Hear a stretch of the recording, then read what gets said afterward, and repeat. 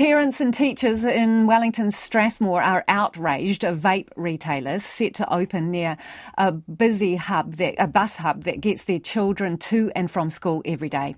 It sparked concern. Vape shops are rushing to open new locations ahead of a ban, limiting their proximity to schools and Marae. Bill Hickman reports.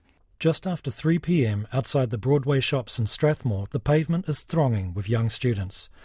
Next month, a Sosha vape store is opening between the local dairy and the bakery where the kids get their drinks and snacks. The shop is 1 street away from the boundary fence of Scots College and will open just weeks ahead of a ban on new vape outlets within 300 metres of schools.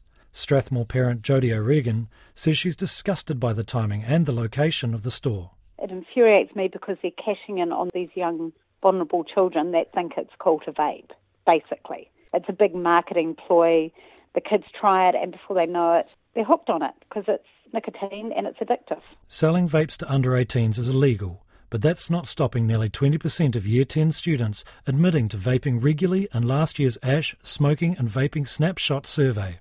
Emma Clifton Perry's child attends school near the upcoming store. She says the positioning and timing of the Strathmore store is disingenuous at best. If you genuinely are targeting adults, why are you choosing a location where the majority of the foot traffic is under 18? Why aren't you choosing a retail location like Marae Shopping Centre or any other main shopping centre where the majority of your foot traffic would be adults? Kahurangi School is within 300 metres of the Strathmore shops. Principal Karen Smith says she's unaware of her primary age students vaping in or around her school, but she feels the presence of the store significantly increases the risk of that happening. She says she's disappointed there's been no consultation from Sosha before they set up. Our community does not want their presence here, and as a school and a community, we're really focused on doing everything right for our tamariki.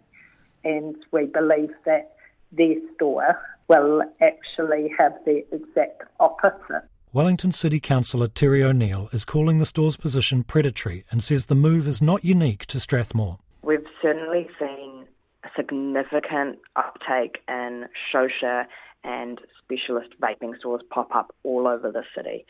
Had legislation been a bit quicker, we wouldn't be having this problem where a vape shop is well within 300 metres of a school premises. Councillor Sarah Free says even ahead of the law change, a specialist vape store so close to a school zone contradicts the spirit of the Smoke-Free Environments and Regulated Products Amendment Act. The Act does make it clear that they're not meant to open in places where they normalise vaping to young people.